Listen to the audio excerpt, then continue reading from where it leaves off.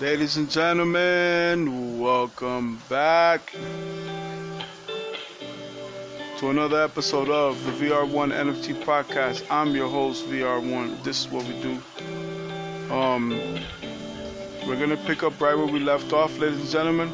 And if we have time, we're going to finish with the psychology series. Let me adjust my sound a little bit.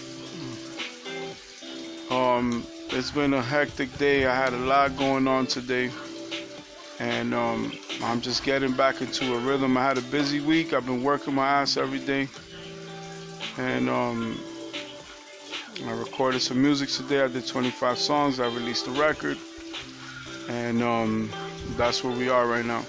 Let me just double check this article that I did that can be found on Nasdaq.com. Shout out to Nasdaq.com for sponsoring today's episode of the VR1 NFT podcast. Let's continue where we left off in our last episode. And here we go. Etsy seeing gains after posting solid figures in the latest quarterly update. Okay. Another company making waves in the stock market now would be Etsy. For the uninitiated, it essentially operates as an online marketplace. Through the Etsy platform, consumers get access to a vast array of handmade or vintage items alongside craft supplies, the likes of which range from jewelry, bags, apparel, and furniture to toys and art. More importantly, similar to Block, Etsy is gaining attention in the stock market thanks to its latest fiscal quarter financial update. Diving in, the company raked in a total revenue of $717 million, topping consensus estimates of $685 million. Moreover, Etsy is also looking at quarterly earnings per share of $1.11, crushing Wall Street expectations of 0.79 cents. Now, Etsy stock is gaining by over 6% as of today's opening bell. For one thing, investors could also be considering the company's impressive gross merchandise sales numbers as well. Namely, Etsy's total GMS for the quarterly stacks up to a record high of $4.2 billion. This translates to a respectable 16.5% year-over-year increase. Explaining the company's latest performance is CEO Josh Silverman. He says, during the holiday season, our sellers, most businesses of one and insulated from widespread supply shortages or complex fulfillment process, brought the benefits of shopping small to scale. Shoppers continue to love their experiences with Etsy and are coming back for more. While all this is great, Etsy is leaning towards the safer end in terms of guidance this quarter. This is evident as its outlooks for both quarterly revenue and GMS are currently below analysts' forecasts. Nevertheless, this does not seem to be deterring investors from jumping on Etsy stock today. If you enjoyed this article and you're interested in learning how to trade so you can have the best chance to profit consistently, then you need to check out this YouTube channel. Click right here. Yeah, nice try, Nasdaq.com. But we're actually gonna save this site. I really appreciate it. When things dealing with the market for all investors of all backgrounds, when you can just go online and kind of do some research and it's basically laid out.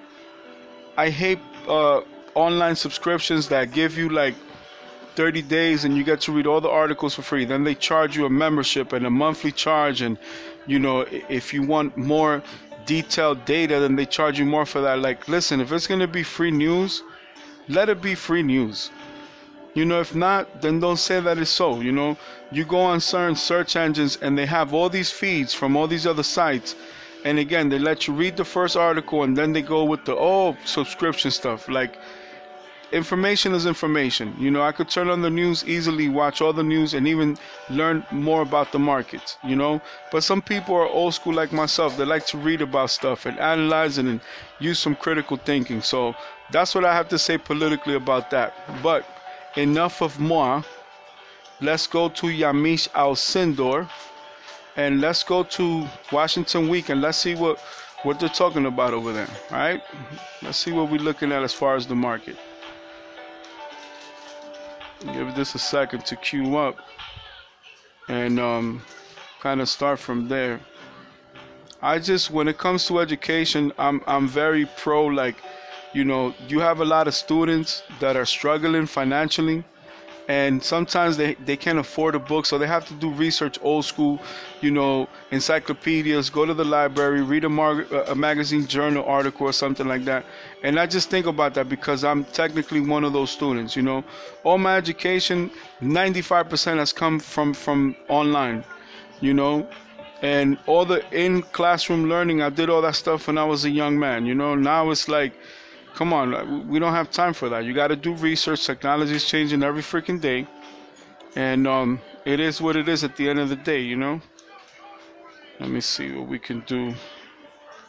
Kind of speed this up a little bit. And here we go. We're gonna go on the countdown. So let me just close this out very quickly. But once again, I want to thank you guys for tuning back in. And here is my countdown. 5, 4, 3, 2, 1. Let's go. War in Europe, a historic Supreme Court case. War in Europe, a historic Supreme Court case. Putin chose this war, and now he and his country will bear the consequences. Russia launched a full-scale invasion of Ukraine, and America and its allies impose strict economic sanctions. Whoever would try to stop us, Russia's response will be immediate and lead to such consequences that you have never faced in your history. Russian President Vladimir Putin ominously warns the West not to interfere. Meanwhile, the new war in Europe rattles the economic markets and sends oil prices even higher. Plus, My nominee for the United States Supreme Court is Judge Ketanji Jackson. President Biden nominates the first black woman to the Supreme Court. Next. This is Washington Week. Corporate funding is provided by... Oh, they want free advertisement on my show. That's not going to happen. The estate of Arnold. And the estate of somebody else. This is PBS, so I don't care. They can have their free promotions. That's my contribution. And Carl DeLay Magnuson. Rose Herschel and Andy Shreves. Robert and Susan Rosenbaum. The Corporation for Public Broadcasting. And by contributions to your PBS station from viewers like you. Thank you. Once again from Washington, moderator Yamiche Alcindor. Good evening and welcome to Washington Week. This is an incredibly busy news week. Tonight we have two lead stories, Russia's invasion of Ukraine and the historic nomination of the first black woman to the Supreme Court. First, we begin abroad. This week, the world is seeing the largest military attack in Europe since World War II. Russia is attacking several of Ukraine's major cities by land, sea, and air. The assault has left hundreds already injured or dead. In response, President Biden and NATO leaders announced new sanctions aimed at stifling Russia's economy. And President Biden promised the world will hold Putin accountable. We've now sanctioned Russian banks that together hold around $1 trillion in assets. Between our actions and those of our allies and partners, we estimate that we'll cut off more than half of Russia's high-tech imports. It will be a major hit to Putin's long-term strategic ambitions. Ukrainian President Volodymyr Zelensky is pleading with the U.S. and the West for more help. This morning we are defending our country alone. Just like yesterday, the most powerful country in the world looked on from a distance. Russia was hit with sanctions yesterday, but these are not enough to get these foreign troops off our soil. The mood in Ukraine is panic and resolve. Some rushed to banks to withdraw cash in the hopes of fleeing the country. Others took shelter in underground subway stations, using them as bunkers. Residents were encouraged by Ukrainian officials to take up arms to defend the country. There are growing concerns the democratically elected government in Kyiv will be toppled. Joining me tonight to discuss this and more, Peter Baker, Chief White House Correspondent for The New York Times, David Martin, National Security Correspondent for CBS News, and Ann Simmons, Moscow Bureau Chief for The Wall Street Journal. She is joining us from Russia. Thank you all for being here. And I want to start with you. You are in Russia. What do we know about the latest about what's happening on the ground in Ukraine? And also, what is Vladimir Putin hoping to achieve, both in the short term and in the long term? Well, it's clear that there's an all-out assault on Ukraine by Russian forces, by land, by air, by sea. Mr. Putin has made clear that his end goal is basically regime change. He wants to take the Ukrainian capital of Kiev. He has made clear that he wants to get rid of President Zelensky and that he wants to install basically someone who will be a bit more favorable to the Kremlin. And you're talking about sort of him wanting to install someone and really, I guess, in some ways take away the democratic elected government there.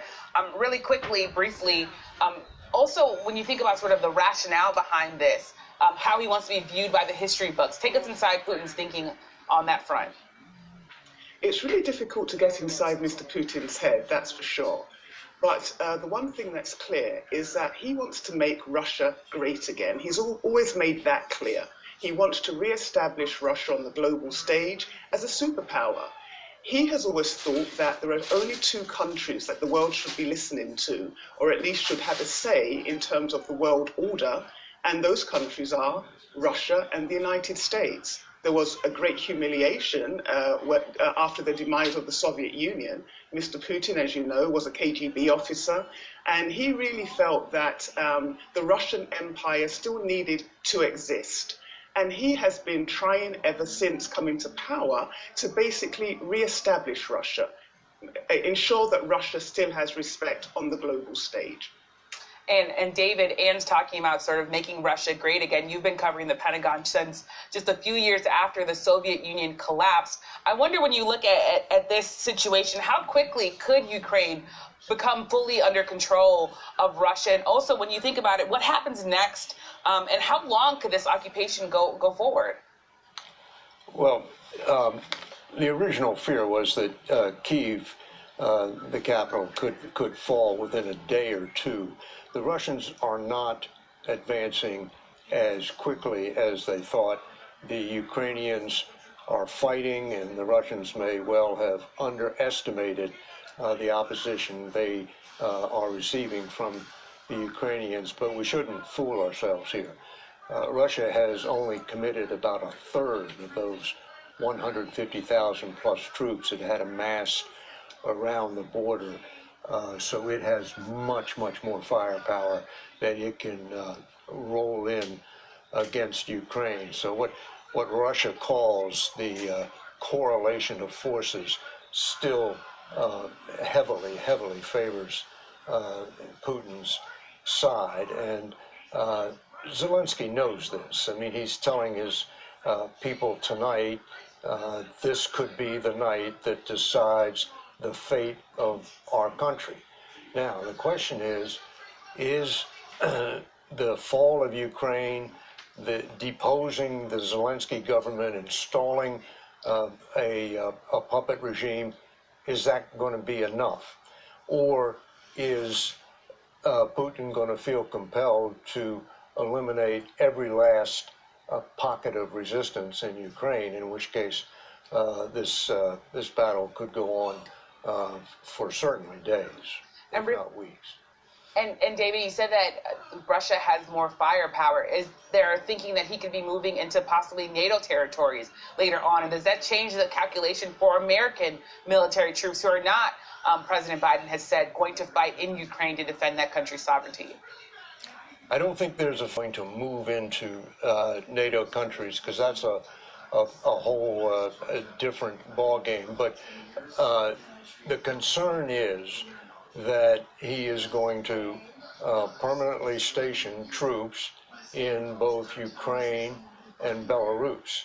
And that will radically redraw the military map of NATO. And that is why the U.S. and other NATO countries are activating this response force to put thousands more troops up closer to what will be the new front line with Russia in countries like Poland, Romania, and the Baltic states. And Peter, as we talk about sort of the military options here, sanctions have now been imposed personally on Vladimir Putin from the U.S. and from the EU. I wondered, can you talk a little bit about what especially President Biden hopes to gain from these sanctions, and also what's the next step if things continue to deteriorate and these sanctions don't change Russia's calculations and their actions? Yeah, I think going after President Putin is a big step. It's something that wasn't done even during the Cold War. Because traditionally, you don't sanction heads of state. It has been done before, but usually in very limited circumstances with rogue states, not with something as large as Russia. And so what they're saying is that they're making a statement. They're going after Putin where they think he is most vulnerable, and that is, of course, the ill-gotten gains that he is believed to have stashed in various places around the world. Now, the trick here is that President Putin knows that this is what the West would or could do. He's known that for weeks, and he's already figured that into his calculus. And when he made the decision to go into Ukraine, he already figured that this is a trade-off he was willing to live with. And so while these sanctions may serve as a punishment and maybe increase the cost of this action by President Putin, they're clearly not a deterrent. They're clearly not going to stop him at this point in the process. We heard President Biden say a couple of days ago, I think a day ago actually, it seems like forever, was that he was going to give it a month or so to see how these sanctions, are affecting Russia. And we'll see whether that changes the calculus. But at the moment, this is something President Putin expected. This is something he's willing to live with. And so that's not going to change the action on the ground, it doesn't look like. And in talking about sanctions, Russia, you told our producers, has gone to great lengths to make its economy sanction-proof. Have we heard anything specifically from Vladimir Putin in response to him being personally sanctioned? And I also wonder, what are the domestic challenges for him when you think about the fact that there are protests going on in Russia and there might be body bags coming back to Russian communities? This is not good for Vladimir Putin. Of course, he needs the public on his side. He has made very clear that he feels that many Russians, most Russians, are behind him. And in the beginning, before the invasion, polls actually showed that more than half the Russian population actually agreed with giving independence to eastern Ukraine, the eastern Ukrainian Donbass region, which Mr. Putin recognized as independent, two breakaway regions there. So he really feels that, yes, I have the Russian people on my side. Nevertheless, it also depends on what Russians are actually seeing. State media here has, basically jumped on this narrative that Mr. Putin is pushing, that Russians are at risk, they're at threat in Ukraine. There is a genocide, he has said, against the Russian-speaking population there. He has said they are discriminated against. And that really does play to Russian sentiments. On TV, you do see that there is shelling of cities in Ukraine, but the commentary is that the targets being hit are unknown targets. And definitely the commentary is that Russians are not, that Ukrainians, the Ukrainian public is not being targeted, that civilians are not the target or in the way of Russian forces. Now, Mr. Putin is taking a bit of a gamble here because there have been some protests on the street. On Thursday evening, for example, there are at least 2,000, almost 2,000 arrests of people, or detentions, I should say, of people who went out onto the streets to protest and to say no to war. And this was across around 58 different cities in Russia. And there were 900 detentions alone in Moscow. Those people are very brave, because it's not possible, it's very dangerous to protest in Russia. There is repression, there is a crackdown. So there is this underlying kind of feel that among Russians that not everyone is buying into the narrative. One last point I'll make. There has been a petition on change.org basically calling for no war. And that petition is growing. It shows that there is this wave in Russia of people who say no to war, and that this is not what we're doing, we don't deserve this. It is the government. It's not the people of Russia. Yeah. And David, I want to come to you because in his speech announcing these military actions toward Ukraine, President Putin talked about the fact that people who were trying to interfere would suffer consequences like we've never before seen in history. Obviously, Russia is a nuclear power. Talk a bit about sort of. He's letting everybody know I have those weapons. When it comes to nuclear weapons being used, or even the threat of nuclear weapons being used. Well, and that was an obvious threat to use nuclear weapons. And it was certainly not a coincidence that in the days before the invasion, he conducted a nuclear exercise and was made sure to be seen on television observing the exercise. He has deterred the United States from intervening to stop this invasion of Ukraine because of the threat of nuclear weapons. The U.S. is just not going to risk the fact that he might use a nuclear weapon to defend Ukraine. We support Ukraine, but the president made it very clear right from the start, U.S. troops were not going into Ukraine, even to rescue trapped Americans, just on the chance that they would somehow get caught in the crossfire between Russian and Ukrainian forces. So, the U.S. has been using economic sanctions in an attempt to. Because that's all they're going to do is economic bullshit. Invading, but that's not going to stop Putin. Really deterred here is Putin is the president of Ukraine. With the threat of nuclear war. And Peter, when you think about the other challenges that President Biden is facing, there's the economic challenges. How could this invasion possibly impact Americans, especially at the gas pump? And what is the White House planning to do about that briefly? Yeah, it's not a good timing for President Biden. He'd like, obviously, to get the economy doing better, particularly on inflation and energy costs. And now there's a risk that will go the other direction. You've seen the markets roiled in the last few days. You see the price of gas coming up at the pump. And the president's warned Americans that they're going to have to expect to absorb a little pain here. Russia is one of the largest energy producers in the world. We don't get a lot of it here in the United States from Russia directly. Most of that goes to Europe, and they're obviously more on the front line in that regard than the United States is. But the world energy markets are fungible, and if the price goes up elsewhere, it will go up here as well. And that's a problem for President Biden because he's already sort of lagging in the polls. He's in the mid-40s in approval rating, and he would have liked to have been able to spend this time focusing on curbing COVID and getting the economy in better shape rather than confronting Russia and looking for the economic costs here at home. And Anne, really briefly, there's obviously a humanitarian crisis playing out in Europe. Just want to have you look forward for a bit about the sort of new world order that we're seeing play out before our eyes. Well, it's certainly turning into a kind of geopolitical disaster. There is a humanitarian crisis brewing because you have at least 1 million Ukrainians on the move. And it will not be contained. If this war continues, obviously, there's no doubt that other countries are going to be involved, drawn in, unwittingly, unwillingly, some cases. Yeah. So this is really important. Well, all right, ladies and gentlemen, we're going to come back to another segment. For right now, I just want to thank you guys for tuning in.